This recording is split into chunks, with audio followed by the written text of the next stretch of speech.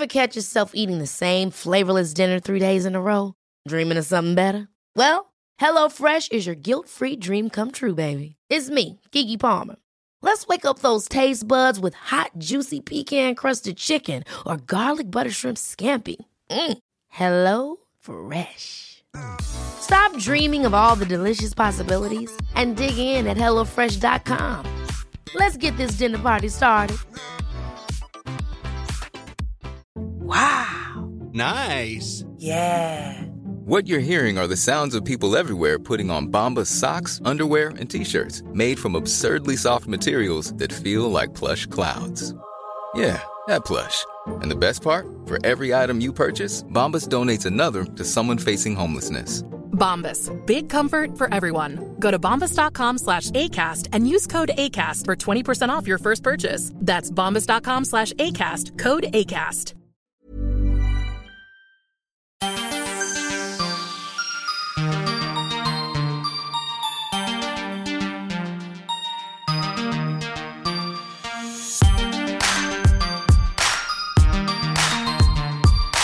Välkomna till Style By's Beautypodd. Jag heter Anja Schappegran och är skönhetsredaktör på Style By. Och jag heter Camilla Åstrand. Du vet att jag fick en fråga från en kompis som undrade om vi spelar in ett nytt sånt intro varje gång. För att det låter likadant, eller?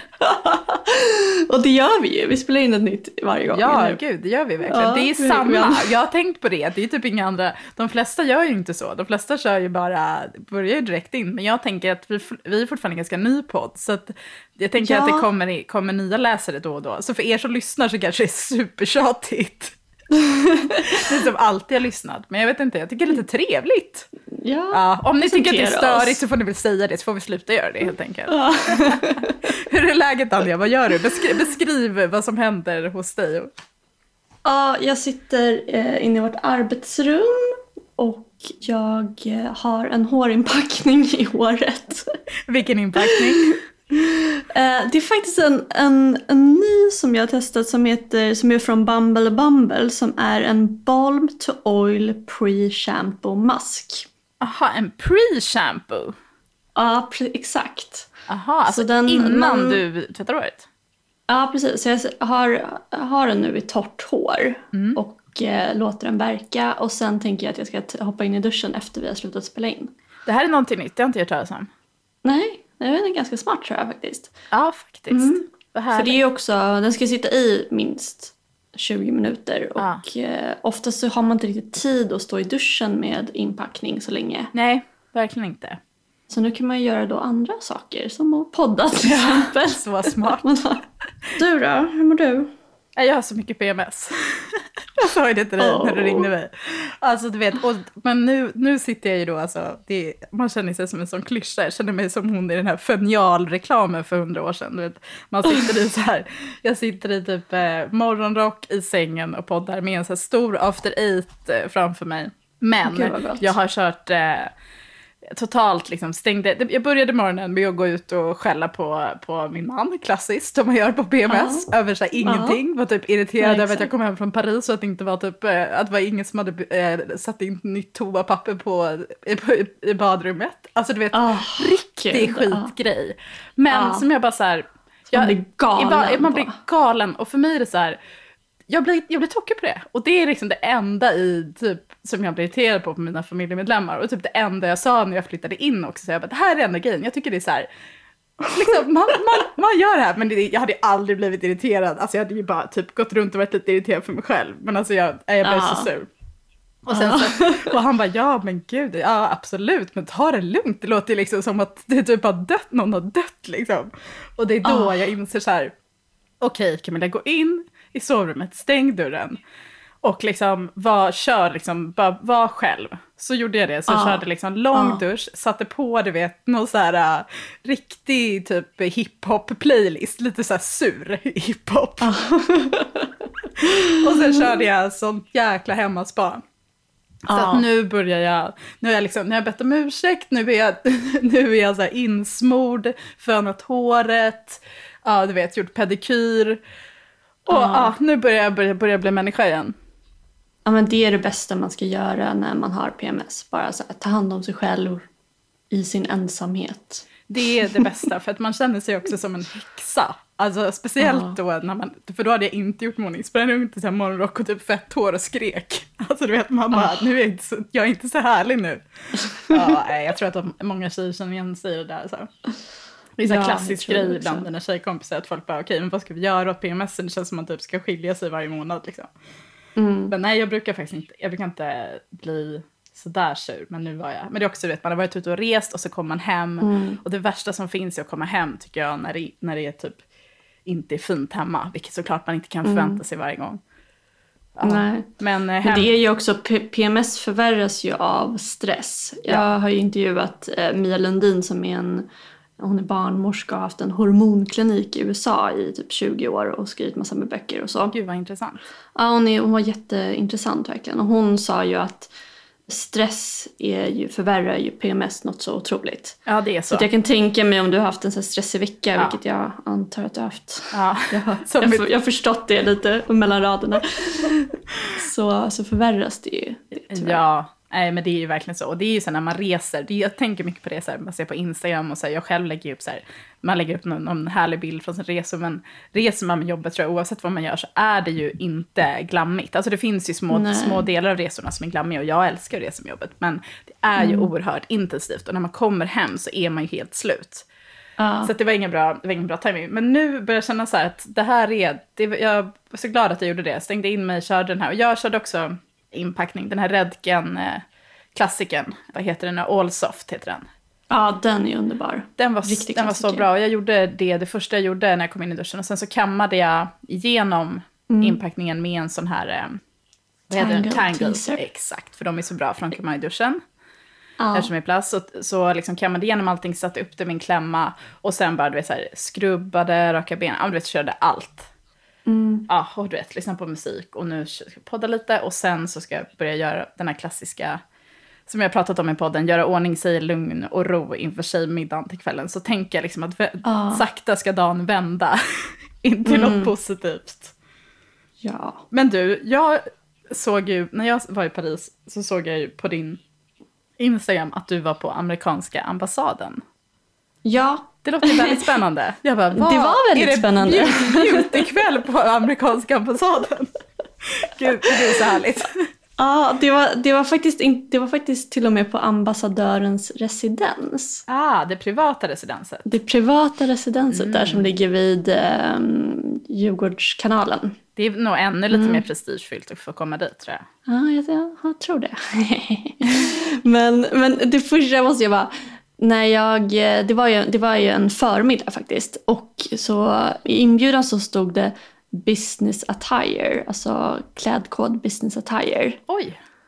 Ja. Det är lite ovanlig klädkod. Ja, och jag bara, vad fasiken är det? Ja, den är lite svår för kvinnor.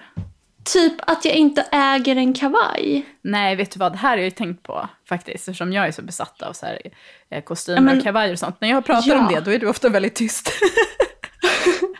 Och jag tänkte på dig hela tiden. Jag bara, fan, så gud, Camilla hade passat så bra. Hon hade inte haft några problem med det här. Men alltså det är helt sjukt. Men i min garderob är det antingen typ så här väldigt casual kläder. Alltså jag äger kanske 10-15 kashmirtröjor. Eller typ väldigt partykläder. Alltså typ så här lackkjolar, lackbyxor, typ det är verkligen linnen. Det här upptäckte jag ju då kvällen innan, så att jag körde typ så här kostymbyxor och en så här sidenskjorta och typ en Louis Vuitton scarf, för det var lite kallt. Men väldigt bra. Ja, och loafers och Gucci loafers. Så att det funkade, men Och det är också svårt för business attire från det amerikanska ambassaden, alltså business på amerikanskt sätt är ju alltid lite mer formellt än vad det är på svenska kontor och sånt där. Det har ju lättats upp väldigt mycket. Så det tror jag, det är många, jobbar man på typ en advokatbyrå i Stockholm idag, så tror jag att det är mycket mer, alltså jag tror många jobbar med typ sidenblusar, man kanske till och med kan ha ett par svarta skinnbyxor, nu får vi någon jurist rätta mig om jag har fel, så länge man liksom, så länge det kanske är svart eller man har loafers till och sådär. Och ambassadören hade ju en så här, alltså hon var så chic, hon hade ju en svart dräkt och pumps med liksom, eller så här slingbacks, lite spetsiga fast med sån här klack som är typ så här 6 centimeter eller så. Ja, snyggt. Ja, men anledningen till att jag var där. Ja, typiskt då så bara, gud, hur hög var klacken? Vänta, nu, du är på amerikanska ambassaden, varför? Nej, men för det Sveriges ledande hudcancerexperter hade samlats för ett möte med anledning av att hudcancer ökar explosionsartat i Sverige. Cancerfonden räknar med att antalet fall kommer att öka med 5 gånger de närmaste åren. Det är ju helt sjukt. Det är helt sjukt faktiskt. Och det är faktiskt den enda cancerformen där dödligheten ökar. Och det är alarmerande. På det här mötet då så fanns Sveriges ledande hudläkare, onkologer, patologer med specialisering då på hudcancer. Och sen var Strålsäkerhetsmyndigheten och Cancerfonden var också där. Och du? Sen, och jag! Och några journalister, men det var ett ganska så här intimt möte. Och syftet var att träffas och prata om problemet och se hur man ska liksom föra ut budskapet till allmänheten och även så här påverka politiker och sådär. Men vad är anledningen? Jag trodde folk hade börjat smörja in så mycket bättre. Ja, det skulle man kunna tro. Men anledningen är ju... Alltså dels så är det ju också att man får ju hudcancer av exponering över tid. Ja, att det är många nu som är äldre som inte skyddade sig när de var yngre. Exakt. Men sen är det också en attityd som faktiskt inte har förändrats så mycket. Du och jag kanske smörjer oss men bra, och våra lyssnare förhoppningsvis. Men generellt så gör man inte det. Nej, och det kanske också är lite, eftersom det handlar ju precis som med hälsosam mat och så mycket om utbildning, att det är tyvärr kanske också en klassfråga lite. Alltså ju mer utbildad man är, ju mer man... Fast faktum är att i det här fallet så har det inte, då är det en omvänd klassfråga, för att här handlar det mycket om att de som åker på skidsemester, solsemester på vintern. Jaha, det är så. Det är de som drabbas mest. Ja. Och sen är det också så här att det ger ju lite en falsk trygghet att smörja in sig. Ja. Egentligen ska man ju inte vara ute mellan 11 och 15 och en längre tid i solen, utan då ska man vara i skuggan. Men om man smörjer sig så tycker många, men då kan man ju ligga i solen. Ja. Och jag tyckte så här, när jag var på Mallorca i somras, jag tyckte att de svenskarna är ju liksom röda. Men i alla fall, och då så ska vi då försöka, det är en lång process och sådär, men man ska försöka få ut budskapet ännu mer och sen även påverka politiker. Så tyvärr så sker en regeländring i Stockholm vid årsskiftet som gör det svårare att upptäcka hudcancer. För fram till årsskiftet har man kunnat söka sig direkt till hudkliniker med misstänkta pigmentförändringar. Men efter årsskiftet så införs ett remisstvång igen, vilket är helt befängt. Alltså då ökar väntetiden, och i Göteborg är till exempel väntetiden för att få träffa en hudläkare just nu 9 månader. Nej, det är helt sjukt. Om man då tittar på den gruppen som du pratade om då. Det är också personer som jag tror tyvärr, alltså man har ju det här människor, vänner och så här runt omkring sig som bara, nej det var så lång väntetid så jag struntade i det, eller jag hinner inte, eller liksom, det måste ju, man tänker att allting blir enklare och teknologi och sådär. Det finns inga internettjänster. Inte på den grejen, utan det handlar om att man måste få träffa en hudläkare som upptäcker tidiga tecken och som kan göra en ordentlig undersökning, och att även det är specialiserade patologer som undersöker de här pigmentförändringarna, alltså födelsemärkena, så att man inte bara... Det togs upp under mötet av en hudläkare att man inte bara går och fryser bort och skrapar bort de här fläckarna hos någon som slänger dem i soptunnan, utan att man skickar dem på analys faktiskt. Ja, och det där gjorde jag faktiskt för ett halvår sedan ungefär. Det där har faktiskt min mamma varit så här, hon har väl solat väldigt mycket, men hon har blivit väldigt medveten om liksom, på äldre dagar att det är viktigt. Så hon har ju sagt till alla oss att gå och kolla så här varannat år, bara gå till husläkaren och säga så här, hej, kolla på hela min kropp, kolla på alla mina levfläckar och titta om det är någon vi ska ta bort. Så det gjorde jag faktiskt. Jag gjorde precis så. Jag sa så här, hej, kan inte du bara titta igenom hela min kropp? Och då tog han bort den. Och sen så får man ju ett besked några veckor efter om det var något farligt eller inte. Precis. Och det är ju bra, för då vet man ju också att Även om, för det kan ju vara så, tar man inte bort tillräckligt mycket så kan det vara farligt. Om det nu var någonting som var farligt. Exakt. Allra helst ska man ju faktiskt då söka sig till en hudklinik. Vilket då nu man kan göra ganska relativt lätt innan årsskiftet om man bor i Stockholm. Och då verkligen få en expert som kollar på dem också. De sa också att det finns en risk med att bara gå till husläkaren. Till husläkaren, ja, för de har inte den expertisen. Nej. Det är väldigt svårt att upptäcka hudcancer tydligen. Okej. I de här. Ja. Efter det här mötet då så var det en lansering av ett amerikanskt hudvårdsmärke som heter Previse.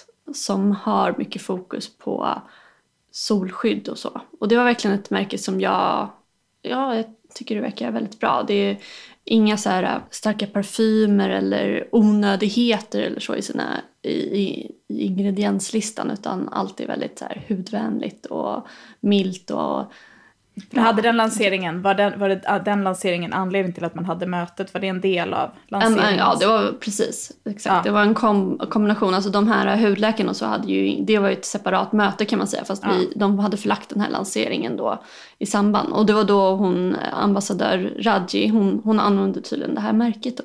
Mm-hmm. Ja. Vad bra att hon såg väldigt fräsch ut. Ja.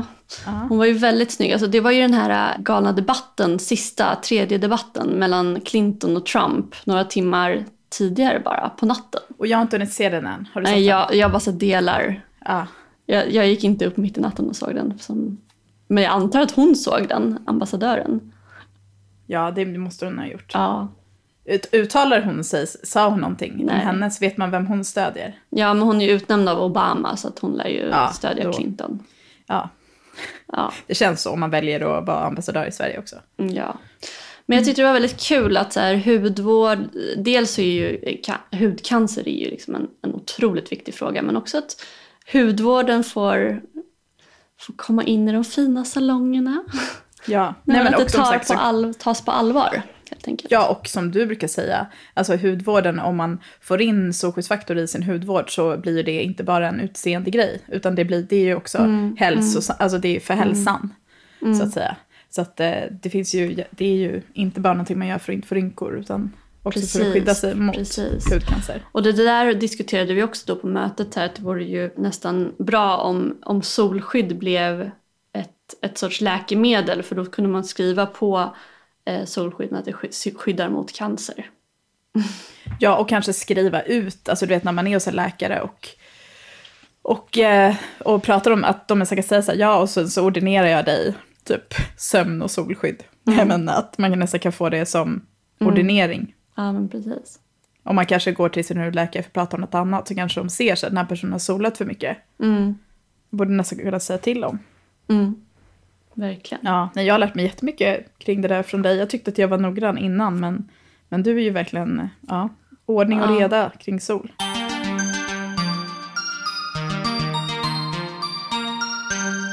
Det känns som du och jag aldrig är hemma. Du ska åka till Japan nästa vecka. Ja, om några dagar bara. Om några dagar? Precis. Hur känns det? Hur är taggningsnivån? Ja, men det känns bra. Jag var idag och bara, du vet, så jag gjorde en räd och köpte massa underkläder. Och jag är sån här, jag vill att allt ska vara perfekt inför en resa. Jag vill inte tänka på att jag inte har med mig rätt sorts kläder eller så på resan. Utan allt ska vara perfekt. Kör du matchande underkläder då? Mestadels faktiskt. Jag har väldigt bekväma underkläder mest. Typ så här Calvin Klein sport-BH typ och så. Ja, det trodde jag ändå inte. Jag trodde att du var lite mer så här, som jag är, lite sådär, eftersom du är så lyxig av dig, att du gillade så här spets och siden och sånt där. Nej, tyvärr. Bara så här basic underkläder. Och det är ju för sig väldigt snyggt. Och typ, min favorit är så här i Filippa K Sport, deras tränings-BH. Ja, du har den även till vardags. Ja. Tycker den är så skön. När man åker till Japan så vill man ju känna sig lite extra snygg. Varför behöver man det just i Japan då? För att alla är så snygga där. Är det så? Ja. Aha. Jag tycker så här, generellt, den vanliga japanen är väldigt så här proper. Ja. Väldigt propert klädd. Både kvinnor och män, eller? Ja, både kvinnor och män. Jättepropra. Och den så här coola och lite lyxiga japanen är väldigt cool och lyxig. Ja. Och vi ska bo i första omgången ska vi bo i Ginza. Ja. Som är så här, ja men det är kanske så här mest lyxigaste området med alla så här flagship-butiker och flest 3-stjärniga restauranger och sådär. I Tokyo. Ja. Ja men håret har jag fixat nu, både färg och klippning, så det känns bra. Jag ska fylla på med ögonfransar. Jag ska försöka hinna fixa naglarna. Pedikyr tänker jag att jag gör i Tokyo. Jag skulle precis säga det. Där är det väl supermycket härliga manikyr- och pedikyrställen. Ja, men jag förstår. Man vill gärna vara klar innan. Jag håller med. Men jag vill vara klar. Jag vill ha naglar. Men pedikyr, jag tror inte jag kommer hinna det. Så att jag får köra pedikyren gör jag i Tokyo. Men det är också väldigt viktigt för vi ska åka efter vi har bott i Ginza då, så ska vi åka till ett onsen som är ett hotell kan man säga som har varma källor där man badar och så. Men ni väljer alltså då att på er familjesemester så åker ni till Tokyo? Ja. Ja, det är för att ni båda är inte... Nej men jag kan förstå det. Jag har varit där bara snabbt. Men det är ändå ett speciellt val tror jag för många. Ja, alltså jag tror det också. Men det är kanske för att ni vill inte åka till en strand. Ingen av er är speciellt strandmänniskor, eller? Nej, exakt. Alltså jag är väl kanske det. Min man, han är ju så här, han behöver ständig stimulans. Så det är ju därför vi åker till Tokyo istället för solsemester. För att han blir uttråkad annars? Alltså han skulle bli så uttråkad. Nej men det går inte. Men någon gång kanske jag kommer kunna locka honom till Maldiverna. Men just nu... Ja, det är inte synd om honom om man behöver åka till Maldiverna. Han tycker typ det. Men alltså jag är ganska nöjd med att få åka till Japan nu. Jag tycker att det är jättehärligt där. Det är ju ett riktigt så här skönhetsmäcka också. Så det för mig är det ju väldigt inspirerande på alla sätt. Jag förstår det. Men tillbaka till fötterna. För då är det så här, i Japan, då är, alltså, de tycker fötter är typ det äckligaste som finns. Just det. Så att där gäller det verkligen att ha fräscha fötter när man ska bada i en sån där varm källa. Så att ingen råkar se om man hade lite äckliga, skrovliga hälar.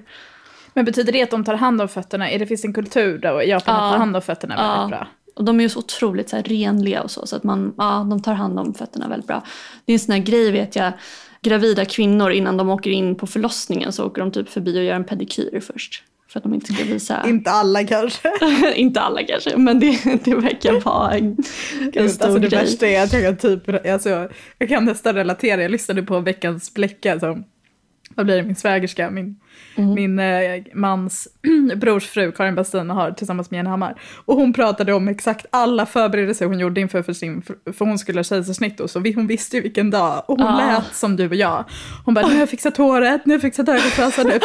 Och Jenny bara, men alltså Karin, du ska liksom föda ett barn. Och jag älskar det med henne för att hon skäms inte för att hon säger, för vissa, det här kommer vi återkomma till sen, men att folk ska vara så här, gud, du ska ju bara fokusera på ditt barn och så här. Men att bara kunna säga så här, nej, jag vill liksom, man vet att säkert att de där första veckorna du kommer inte kunna fokusera på det. Så vill man bara, jag tror att det är lite samma sak inför en resa för ett barn, även om jag inte har gjort det, att så här, man vill bara inte behöva tänka på de grejerna. Exakt. Och gud vad fruktansvärt det skulle vara om barnmorskan såg att man hade skrovliga hälar.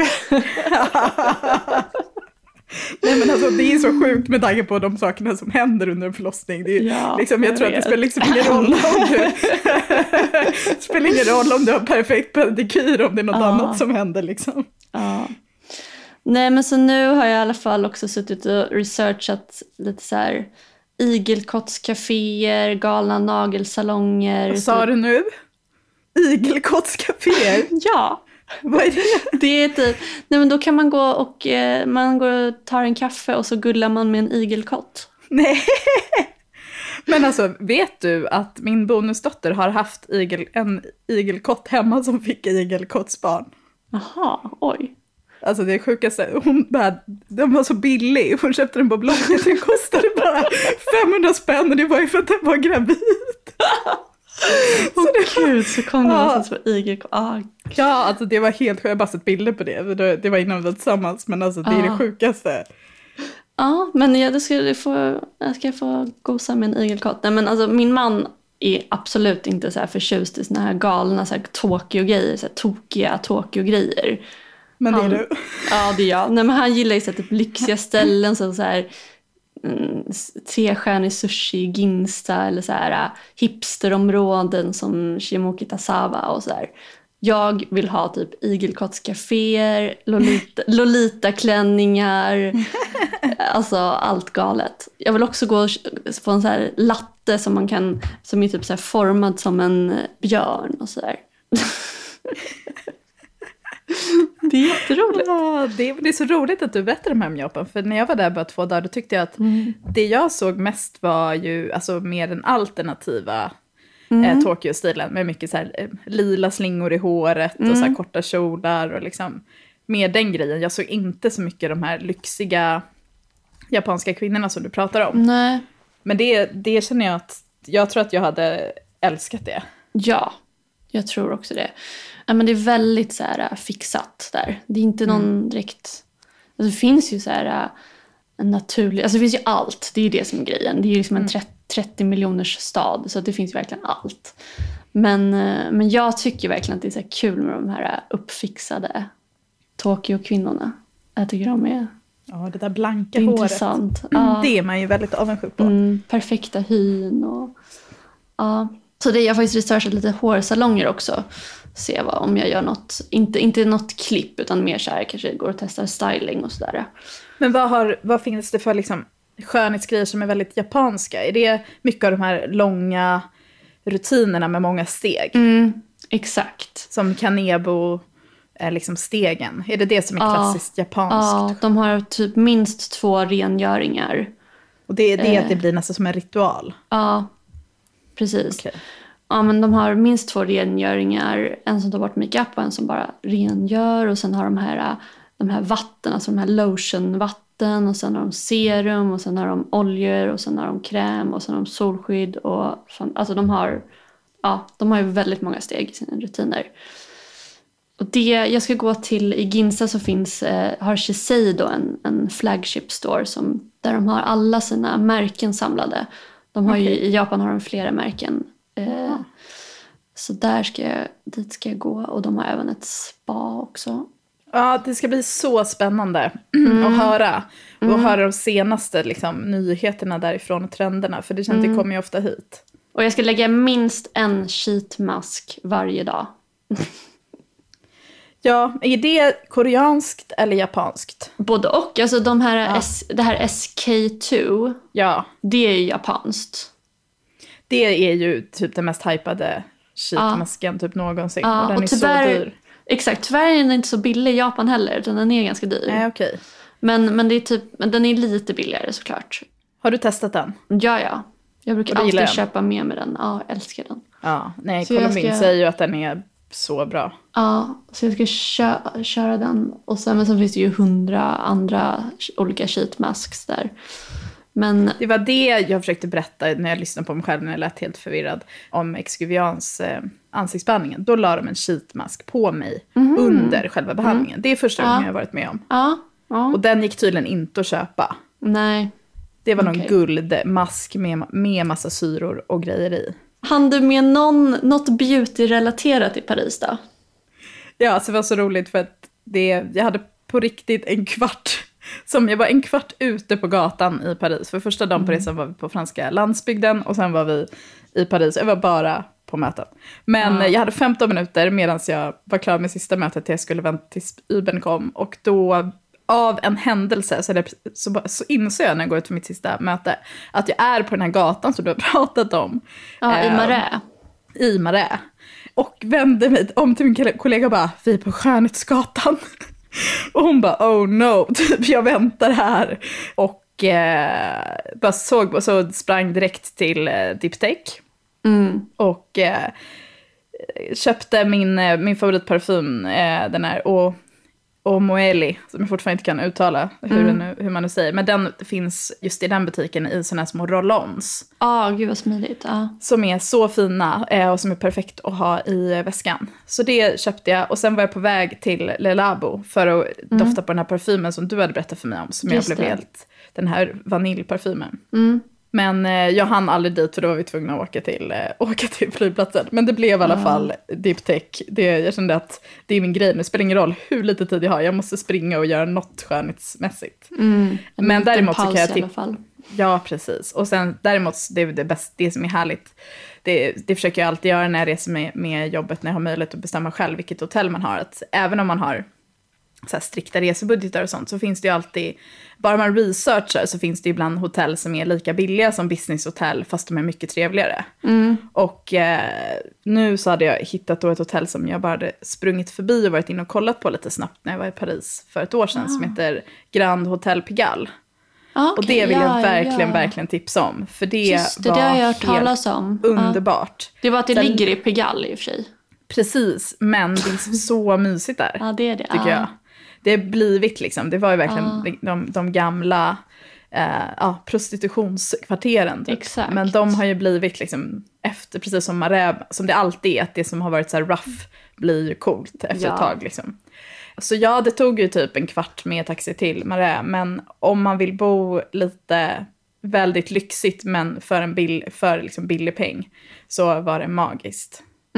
Och där så brukar jag alltid, och det är ett litet tips som jag har, för jag har ingen badkar hemma, men jag älskar att bada badkar för det är så lyxigt. Så jag mejlar alltid hotellet, alltså låter jag som en galen person, men jag brukar alltid mejla det hotellet jag ska till. Supertrevligt mejl, och så brukar jag alltid fråga så här: hej, jag har ett rum bokat med er. Jag tänkte bara höra om det finns badkar på hotellrummet. Bara en sån fråga. Och nästan alltid så svarar de så här: ja.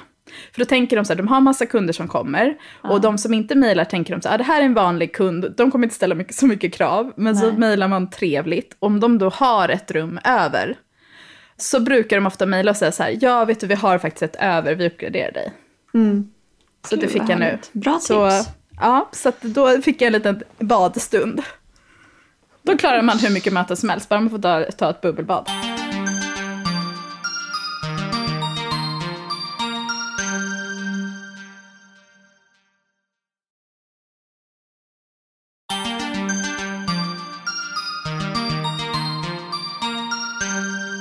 Förra veckan så pratade vi ju om Emma Levins inlägg om bilden som hon hade lagt ut på sin mage efter sin graviditet.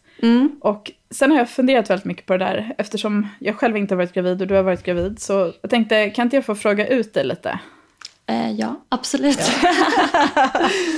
Så jag ställer dig mot väggen nu lite. Nej, men jag tror att sådana här saker är säkert väldigt varierande innan eller efter. För att om man inte har liksom fött barn eller varit gravid, så tror jag att då är det svårt att föreställa sig att man har mycket funderingar. Och jag tror att det är säkert andra som är som jag som undrar. Vad skulle du säga är den liksom största förändringen med kroppen?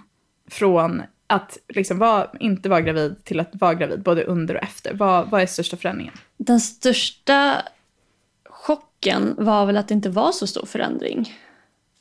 Om jag ska vara helt ärlig. Jo, så här. Det är självklart att vara gravid är ju en stor förändring för kroppen.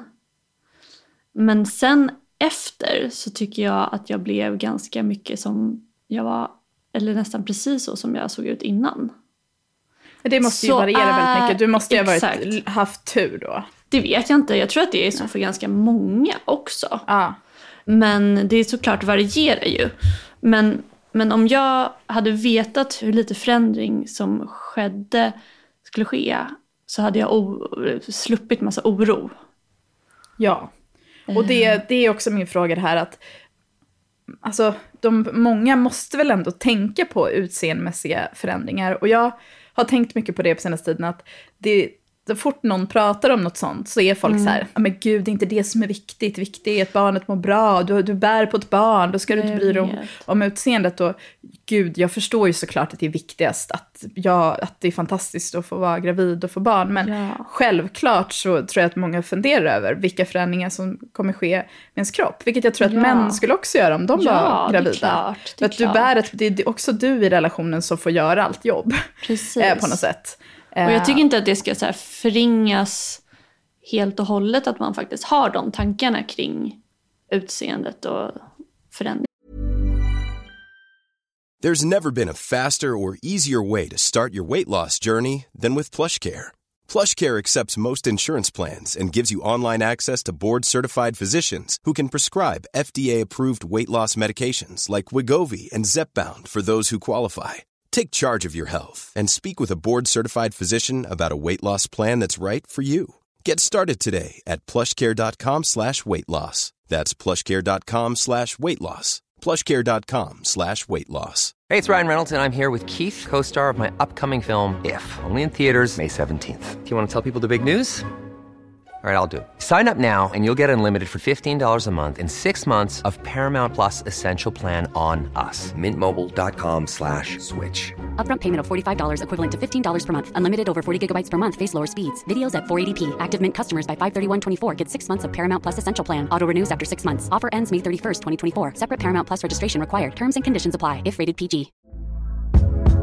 Hey there, it's Michelle Norris. I'm host of a podcast called Your Mama's Kitchen. When I travel, I'm usually looking for a way to find a taste of home when I'm not at home. And one of the things I love to do when I am at home is entertain. And Airbnb allows me to do that. When I was in California recently, I rented a house that had a great kitchen. And when we were sitting around the table, we're all thinking, we're in someone else's house. Someone could be in all of our homes as well. If you have a home, but you're not always at home, you have an Airbnb. Your home might be worth more than you think. Find out how much at airbnb.com/host. Nej, det är klart att de inte får ta över så att man inte kan njuta graviditeten. Men jag tycker att det känns inte som att det riktigt är rumsrent att prata om sån oro. Eller hur kände du när du var gravid? Nej, men exakt. Precis. Samtidigt som det är så här, oerhört mycket fokus på kroppen hela tiden. Och alla, man har ju, så fort man blir gravid och magen börjar synas så har man ju inte sin kropp i fred överhuvudtaget. Det där är väl ändå det sjukaste. Varför ska folk hålla på att ta på någons mage? Jag ska aldrig ta på någons mage. Eller bara kommentera. Alltså prata om kroppen. Sen är inte jag så här, jag kan gärna prata om mitt utseende och min kropp. Det gör inte mig så himla mycket. Det kan jag ju till och med ibland tycka att det är kul i vissa sammanhang. Men inte alltid. Inte alltid liksom få behöva höra kommentarer och... Nej, men det är lite som att någon skulle gå runt med en clownnäsa. Alltså det är så här, det går inte att inte kommentera. Men jag har ju hört så många vänner som har pratat om det här. Så jag vågar inte säga någonting nu. Alltså jag tänker på det så mycket. För att jag vågar knappt säga någonting, alltså ens säga grattis. För att man liksom, jag känner, speciellt på jobbet känner jag också att där vill jag tycker det är så bra att det är så, börjar bli så att det är många kvinnor som är gravida och som jobbar precis som vanligt. Och jag vill att de ska vara som min vanliga kollega och sitta och diskutera det de är bra på utan att det vi ska prata om är deras graviditet. Utan jag vill liksom fortsätta respektera dem som den kollegan som de är. Så till och med någon gång har det varit så här, Camilla, ska du typ totalt ignorera att jag typ är supergravid? För att jag försöker vara så försiktig med det där. Ja, jag vet. Det är en sån här balansgång. För sen som gravid, det man älskar ju att prata om sin graviditet också. Ja, det kan jag tänka mig. Det är det bästa som finns. Men det var otroligt mycket fokus på kroppen. Och när man var gravid och sen efter också. För jag tror liksom typ ett halvår efter så är det ju, får man ju också väldigt mycket kommentarer om... Jag fick ganska mycket kommentarer om hur snabbt jag hade gått ner i vikt.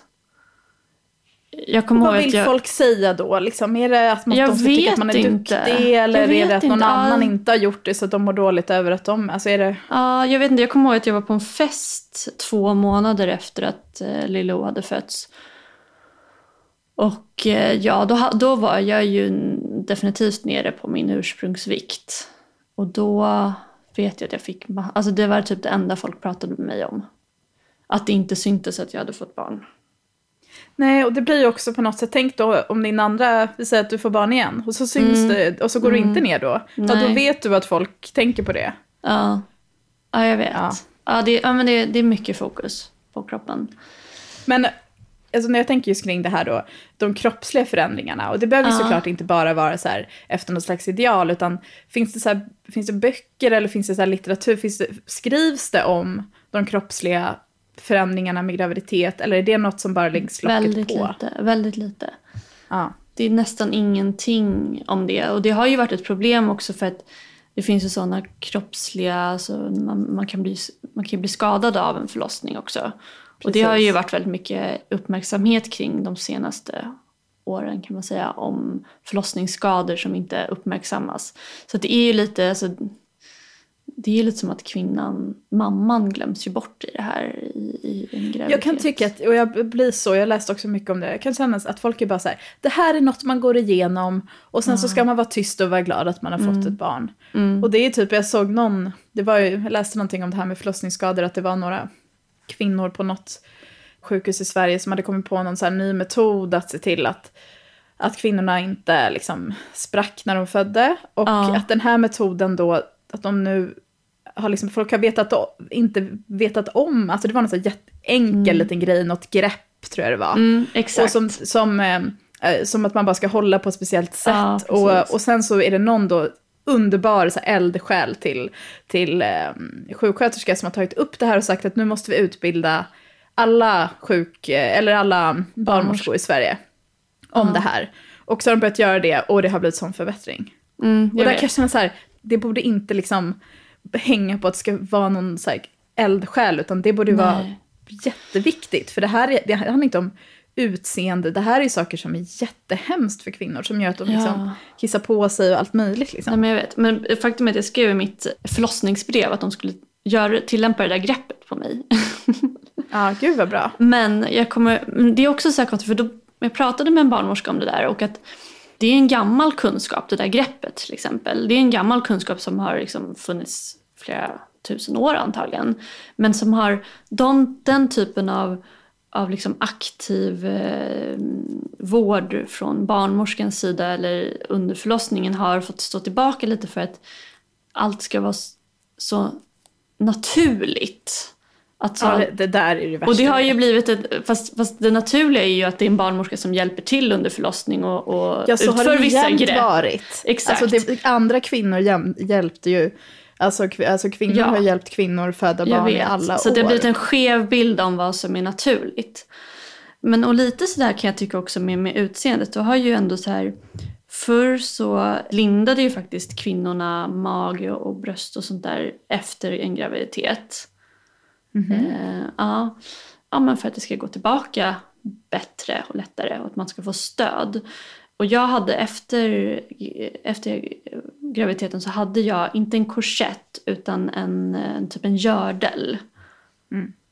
För att man har ju liksom inga magmuskler, så att allt bara hänger ju. Så då kan det faktiskt vara skönt att ha något som håller ihop och tillbaka.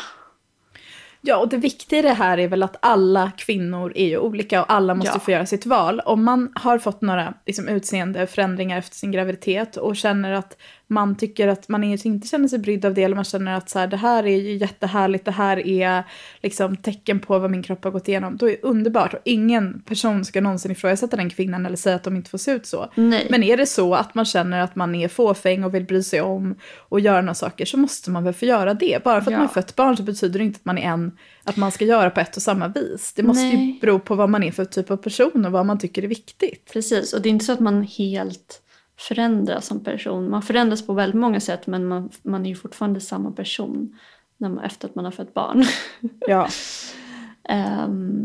Ja, nej men jag kan ändå säga att det var väl att jag är förvånad över hur lite ändå mitt utseende förändrades av en graviditet.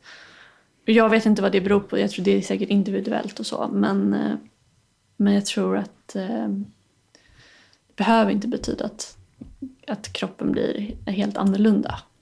Nej. Okej, och huden då under en graviditet? Både under och efter. Vad händer med huden? Får man finare hud? Får man dålig hud? Jag har hört allt möjligt. Allt från akne till... Jag fick faktiskt lite finnar under graviditeten. Det gick bort sen, kan jag säga.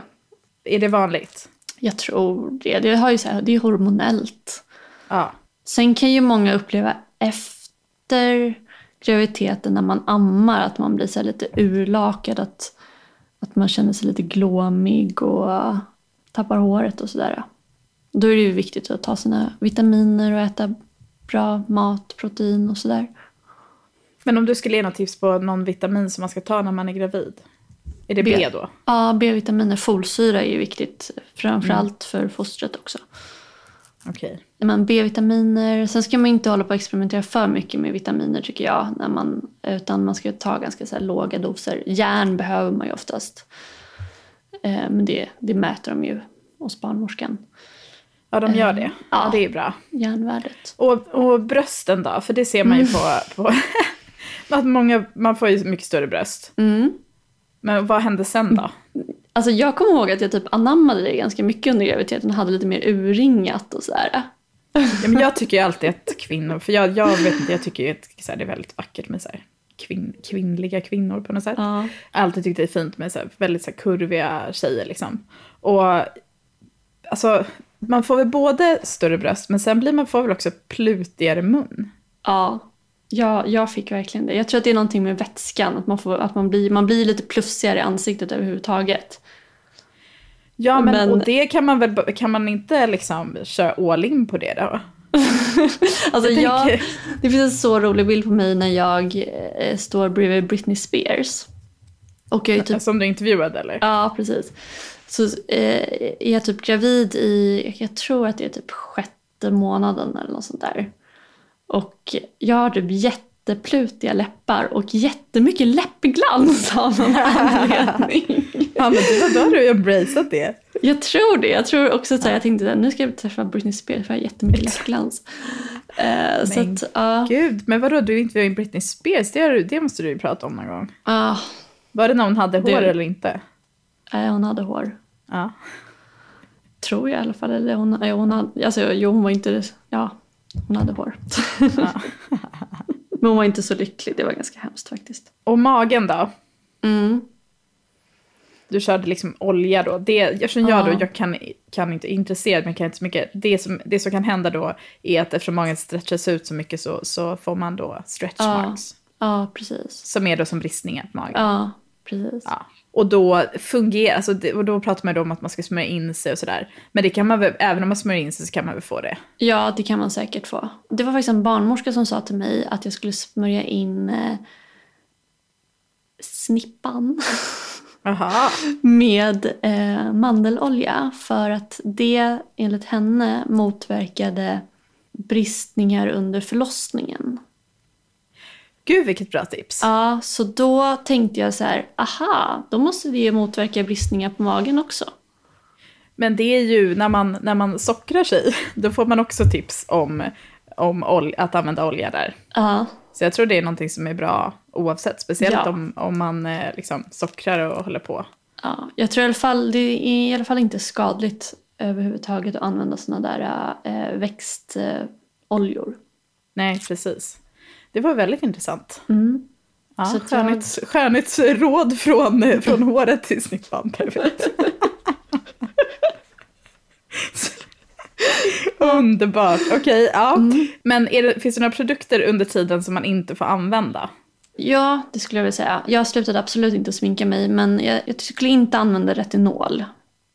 För det har man sett att A-vitaminvarianter kan vara skadligt. Sen är det ju aldrig några stora mängder man har som man smörjer sig med och så. Men jag inte retinol. Jag skulle också vara ganska försiktig med syror och sådär. Inte för att det behöver vara farligt, men man vill inte riskera någonting. Men vadå? Att typ ha en kräm med syra i ansiktet? Nej, jag vet. Det skulle göra någonting. Nej, jag vet. Nej. Men retinol skulle jag inte smörja hela kroppen med. Du låter ju lite, för du är ju som med Lillo också. Du är väl ändå lite på den nojiga skalan? Jag är på den nojiga skalan, ja. Det är lätt för mig att säga i och för sig, som varken har varit gravid eller har barn. Ja. Så att jag försökt, men sen så tycker jag inte heller att bara för att något är ekologiskt eller naturligt så är inte det bra. Och alla de innehåller ju väldigt mycket eteriska oljor som kan vara väldigt allergiframkallande. Många naturliga produkter. Så jag tycker då att sådana frö och kärnbaserade, alltså vegetabiliska oljor, det är väldigt safe. Så jag fokuserade på det. Det måste vara så jobbigt att leta upp all den här informationen. Förstå om det fanns en sajt där det var så här, sanningen. Och så bara ding, in där så stod allt. Ja, det är ju tyvärr verkligen vara källkritisk liksom, när man kollar runt. Och till och med så här, Livsmedelsverkets sida, jag var inne där och kollade för att min syrra var gravid, så jag var inne och kollade. Då rekommenderar de margarin. till gravida. Att man ska äta margarin? Ja. Det ska man inte ens äta i vanliga fall. Nej, jag vet. Det är helt sjukt. Varför? Okej. Det är jättekonstigt. Fanns det någon anledning? Nej, för att det typ är så här... mer fettsnålt eller något. Alltså jag vet inte. Jag fattar ingenting. Alltså men det ät där hörde jag om mig. Eller ät olivolja. Eller alltså margarin, det är typ en kemisk äcklig sörja. Gud. Det är så konstigt. Ja. Sista då. Bästa produkttipsen om man är gravid och lyssnar eller planerar att bli gravid. Ja, då tjatar jag om de här oljorna igen. Okej, och säg igen då. Vilka oljor och var kan man köpa dem? Jag tycker att man ska köpa mandelolja eller avokadoolja. Eller numera kallat snippolja. Snippolja, jojobaolja och sådana väldigt milda oljor. Det är jättebra att smörja kroppen med. Och snippan. Och de köper man på hälsokost. Hälsokosten, ja. Ja. Ja. Helt garanterat ofarliga. Ja, det låter bra. Mm. Och då ekologiska schampon typ? Ja, det skulle jag. Fy fan, förlåt. Det är det värsta jag vet. Ja, det där kan vi ha en diskussion om senare. Nästa avsnitt så är du i Tokyo och jag är i New York. Är du i New York nästa avsnitt? Gud. Ja, jag vet. Vi borde döpa om den här podden till typ Globetrotter-podden eller typ. Alltså jag vet inte hur vi ska få ihop det med tidsskillnaden. Nej, det blir en utmaning. Då får vi en liten update i alla fall vad som händer i de metropolerna. Ja. Yes. Och tills dess så hittar ni oss på Instagram, Anja Skeppegran eller Style by Magazine. Och mig kan ni följa på Instagram på Camilla Eleonora. Och ni kan även mejla oss till beautypodden@styleby.nu. Vi är så glada över alla gulliga mejl. Det är jätteroligt. Det är väldigt härligt. Och om ni är sugna på någon av produkterna som vi pratade om i det här avsnittet så hittar ni den listan på styleby.nu. Ja. Vi hörs nästa vecka. Det gör vi. Ja. Hej då.